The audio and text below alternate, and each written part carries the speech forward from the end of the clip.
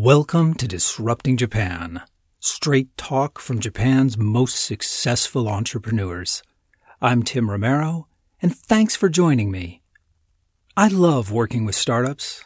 I love talking with startup founders, and I know that you do too. That's why you listen to the podcast, and I thank you for that. When the traditional media focuses on startups, they tend to look at the crazy founders making outrageous claims, or the newly minted billionaires, CEOs, and investors. That's all good fun, of course. But when we look a little deeper, startups tell us something else. Looking at what startups get started, and what startups get funded, and what startups get traction, that tells us a lot about the kinds of problems that we as a country think are worth solving.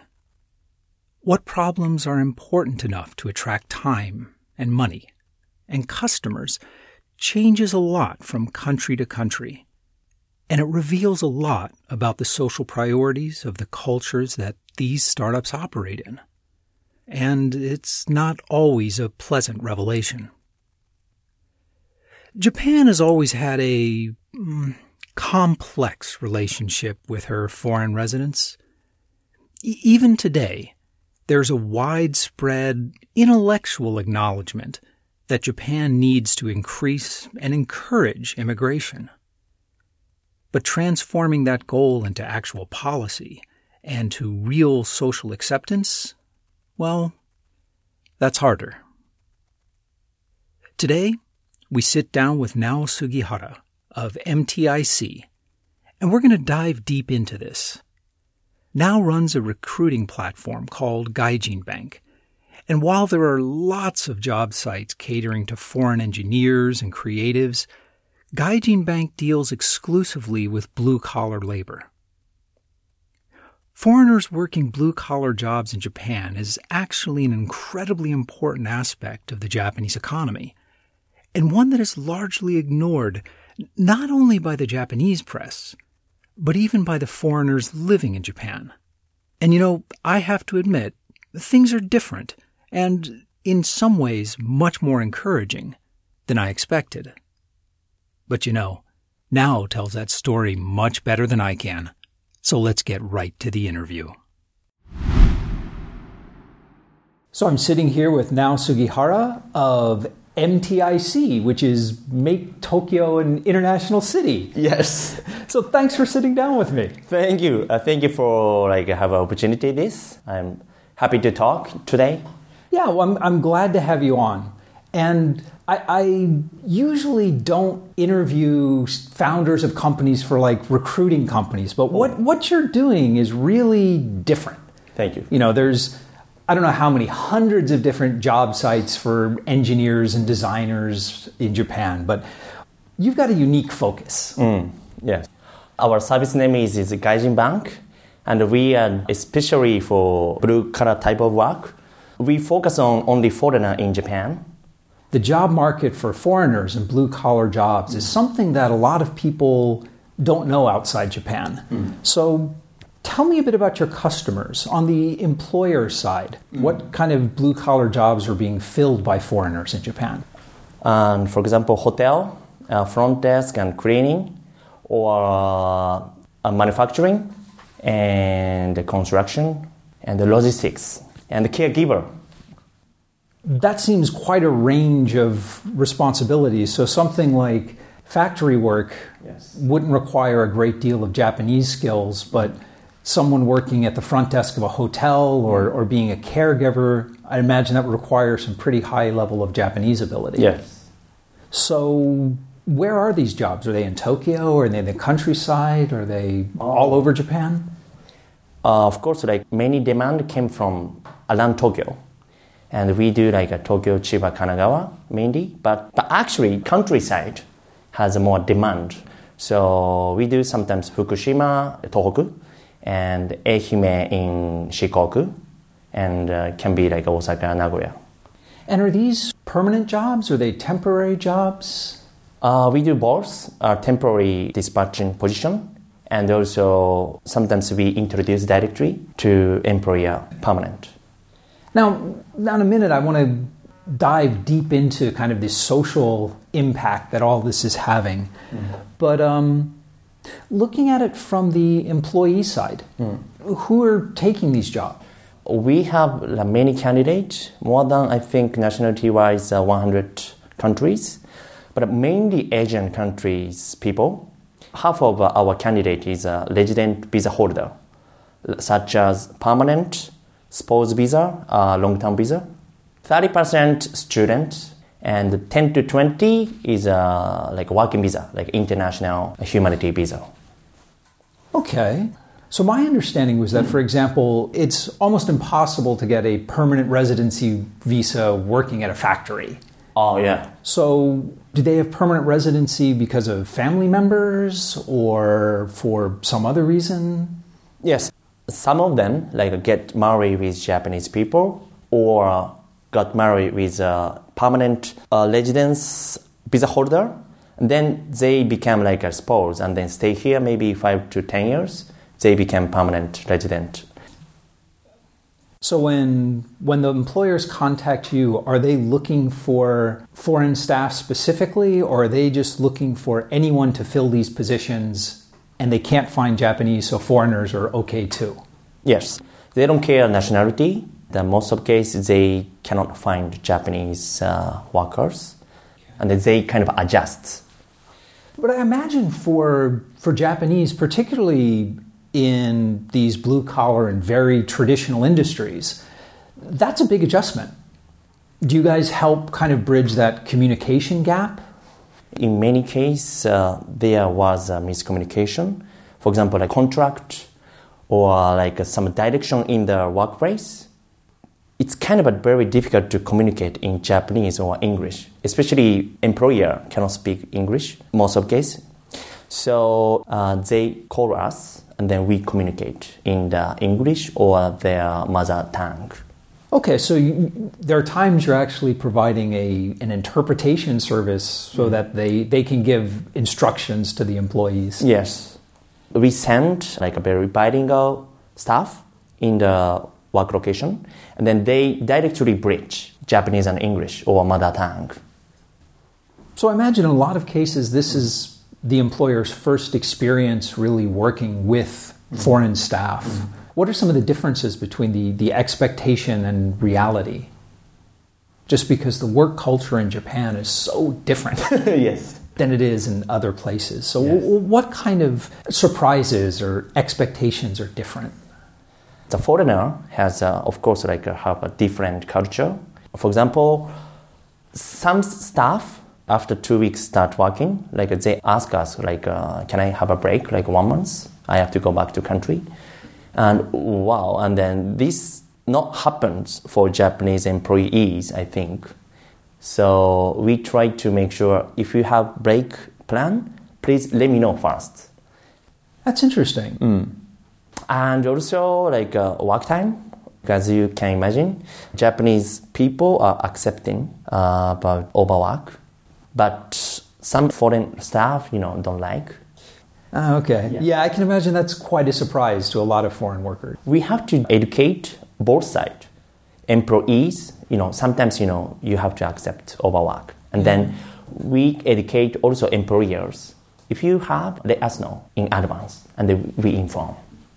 When the foreign workers are objecting to the overtime, are they usually objecting because of payment or because of time and they had other plans?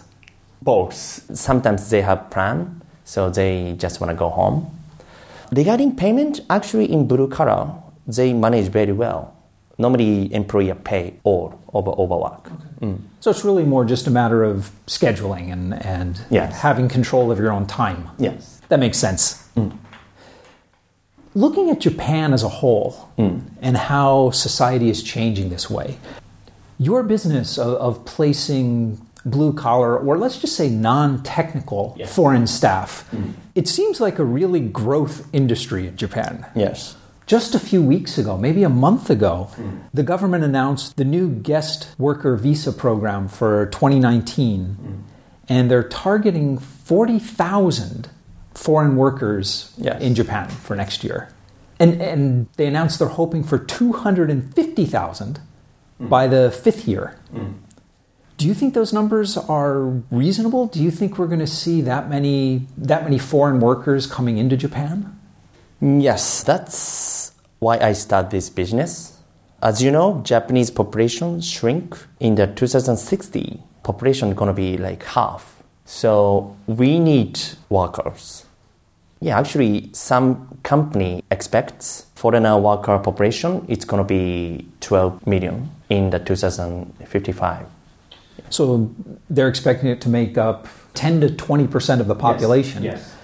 Now, over the last 20 years, the debate in Japan over foreign workers has been going back and forth between it's a good thing and it's a bad thing. A lot of Japanese are concerned about, well, the same thing people are concerned about immigration everywhere in the world. That the foreigners coming into Japan won't be able to integrate into Japanese society. How do you think that can be overcome? Firstly, Japanese society already understand we need foreigner, especially service and manufacturing. I think so. I mean, I think that people know it intellectually. They know it in their head. Yes. But they haven't accepted it with their hearts. And that's much harder. Yes. Like Japanese people, it's difficult to accept foreigner in the past. However, like from 2011, like we have many foreign travelers. We saw like many foreigner like naturally, and then we are step by step getting used to being with foreigner. And then I think recently they much better to accept foreigner. I think so. The change from when I first came here in 1988 to, wow, that was almost 30 years ago when I first came here. Holy cow. Wow. So the change over those 30 years is absolutely amazing.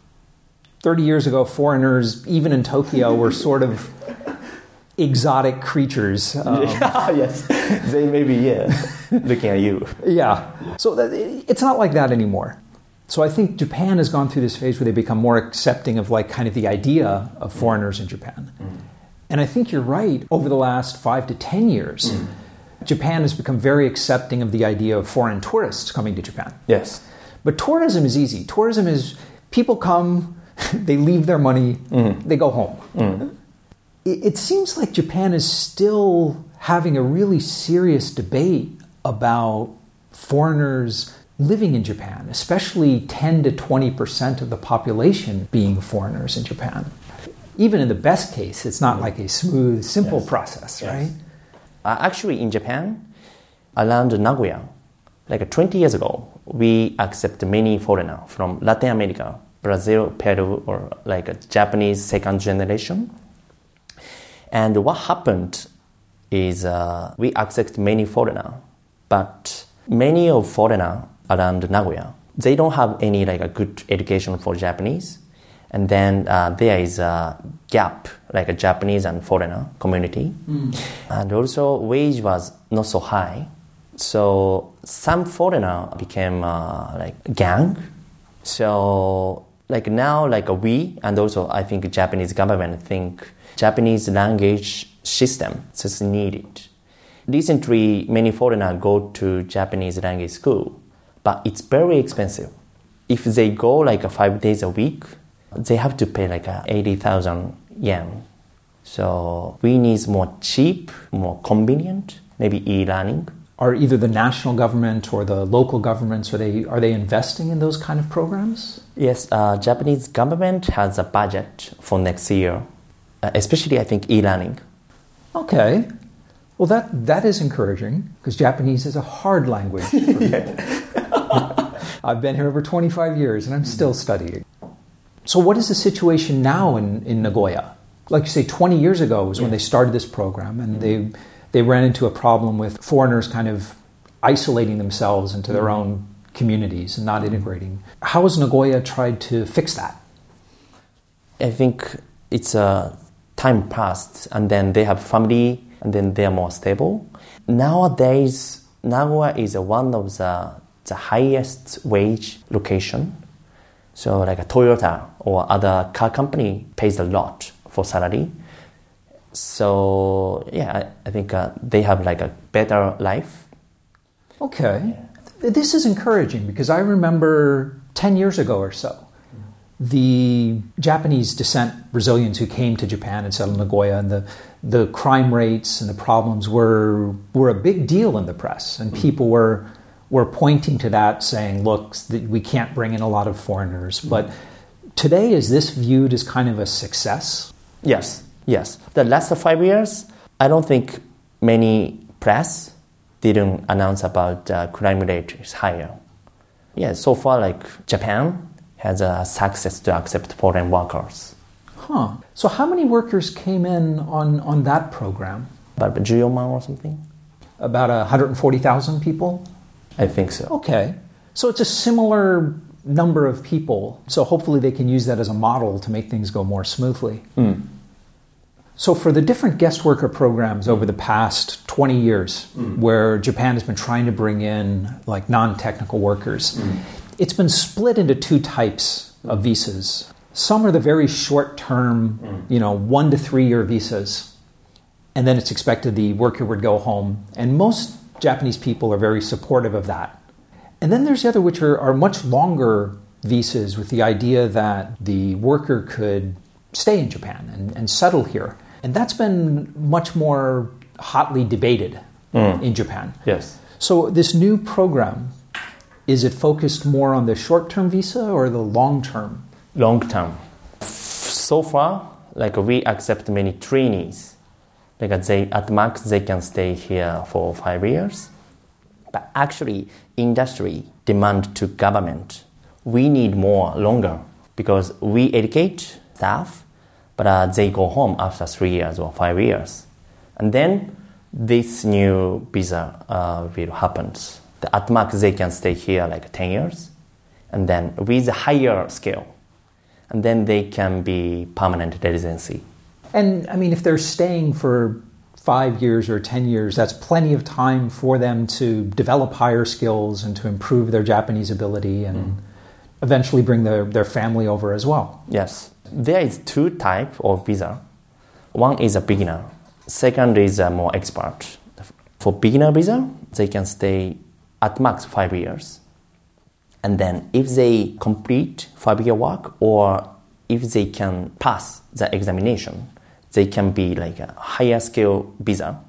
And then with a higher scale visa, they can bring a family from country to here.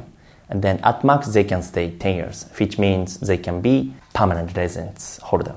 Huh. Yeah, I mean, that sounds like a great plan both for Japanese industry and Japanese society if they can learn from past examples and make integration smoother. But in the past, Japan has tried similar programs and it's had a really hard time with it. So, for example, there's been several attempts in the past to solve the nursing shortage by bringing in foreign nurses. And that never seems to work. Yes. Actually, nurse examination is very difficult for foreigner. Especially, this is national examination. And the only Japanese is available. So, like Chinese or Taiwanese and Korean can pass the examination. But other than those countries, it's very tough. That makes sense. I mean, they're working in a Japanese hospital, so you need to be able to read everything in Japanese. So it was really just that particular job, the Japanese language requirements were too high? Too high. But actually, Chinese or Taiwanese pass the examination a lot. For this country, this program works. Because at least they can read the kanji and Yes. don't have to study that part. Yes. You think this program will be more successful because the language requirements aren't nearly as high? Yes. Okay. Most of the startup founders that come on the show tend to be technology focused. And from my point of view, it seems like the real success stories in bringing foreign workers into Japan have been in foreign engineering talent. There's been a lot of successes there. And that's about, or maybe foreign startup founders. It's a big enough community here. But I can't think of too many other successes on an industry-wide basis. But what I mean is, for example, is there an industry saying, well, in logistics, now 20% of the staff are foreign, or in I think caregivers? Yes, caregiver industry is very hard. For example, we send many Filipina ladies to caregiver industry. I think naturally they are very kind and gentle. Actually, we have like feedback. Filipino caregiver sometimes are better than Japanese caregiver. That's interesting, because I would have figured that caregiving would have had some of the highest Japanese language requirements for all the jobs. Depends. It depends. So it's more just kind of a personality warmth than communication? Yes. And then also like elderly people don't speak a lot.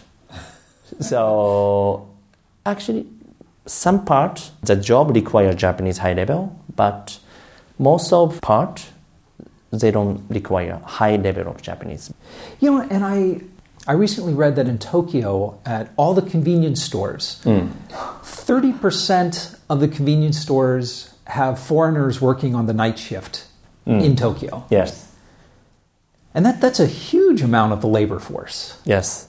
Like for foreigner, night shift is a 25% increase wage. So actually they want to work in night. So what's the future of this program? I mean, moving from a year one target of 40,000 workers to a year six target of 500,000 workers. Yes. That's a big, fast ramp up. Do you think that can happen? That happens. Actually can be bigger than that. Really? Yes. We need people, and then population decrease pace, it's getting faster. That'd be great if it can happen smoothly and as planned. Well, listen now, before we wrap up, I want to ask you what I call my magic wand question.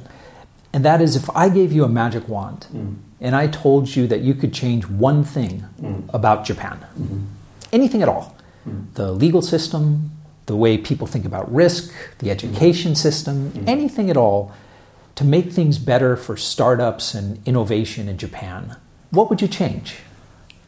So mentally being more acceptable. So more accepting of what? For example, foreigner, and for example, for risk.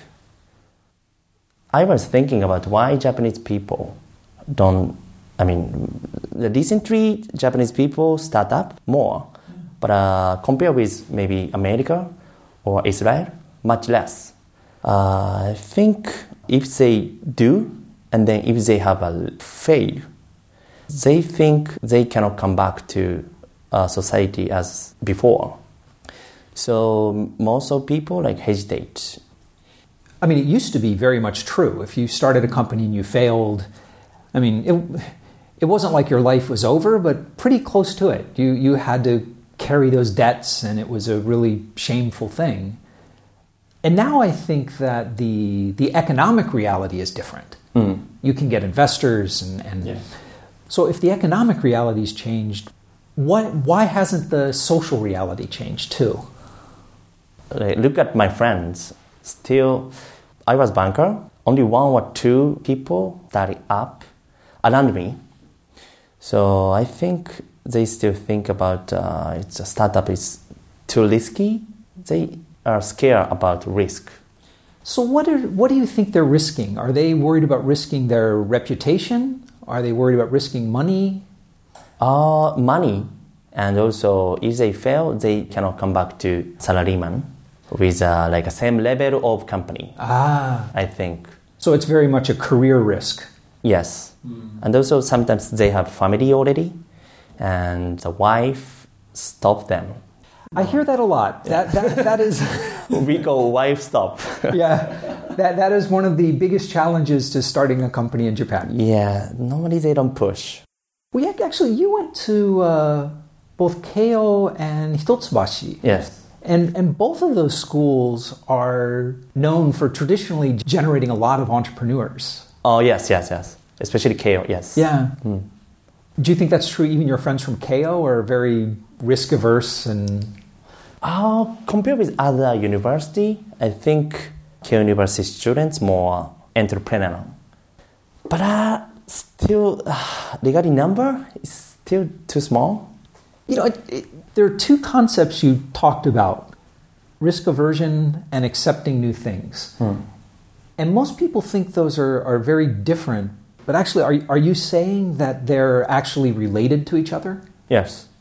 Because if, for example, big company, if they accept the kind of people, like some people have motivation to start up, and then they fail and they want to come back to like a big firm. If big company accepts the kind of people, actually very motivated, but normally they don't accept with the same pace of career. So if the big company attitudes change, I think number of entrepreneurs will increase. That's why I think acceptance is very important. We've been seeing a lot more startup founders in the last 5 or 10 years. And part of that, I think, is just because the risk is going down. But do you think people are really becoming more accepting in Japan? I hope so. I hope so. Yeah, if I have a success, I would like to spread out that kind of idea. Yes. Yeah, I hope so. Okay. Yes. Well, listen now. Thank you so much for sitting down with me. I really appreciate it. Thank you. Thank you, Tim-san. And we're back. It's funny. Largely due to Donald Trump, America's immigration issues have become international news. But the immigration debate in Japan is every bit as complicated as what's happening in the U.S. But of course, the debate is much more polite in Japan. It's clear now he's optimistic about the future of foreign workers in Japan. I mean, he's betting his whole company on it. But students of Japanese history and long-time Japan residents are probably understandably skeptical. We've been hearing about the importance of foreign workers in Japan for decades. But Japan has always been very fickle in this regard. For example, Sharp has been carefully negotiating and messaging its Japanese staff reduction for a few years. But last month, when they announced that 3,000 foreign workers were being let go mid-contract, well, the attention barely lasted a single news cycle. But I don't know. Perhaps it's my overly optimistic nature, but I really do think it's different this time. At least in a few important ways. One of the most interesting things Now pointed out was that the industry was lobbying the government to grant foreign workers long-term visas with rights to bring their families and a path to permanent residence. They're not looking for disposable, low-skill, short-term employees. Japanese industry now wants skilled people that they can train for the long haul. And that's good. But more important, things are already changing. The legal age of adulthood in Japan is 20 years old. And this year, 13% of all new adults in Tokyo were non-Japanese. In fact, in Shinjuku, 46% of all new adults were non-Japanese. So yeah, this is new. This is good. I think this is good. But in any event, it's different. It's a change. And as a regular listener of Disrupting Japan, as you know, when Japan changes very quickly. If you want to talk about working in Japan as a foreigner, Now and I would love to hear from you. So come by Disrupting Japan /show 135 and let us know what you think. And if you get a chance, please check out our Facebook or even our LinkedIn group. If you ask a question there, I guarantee you I'll reply.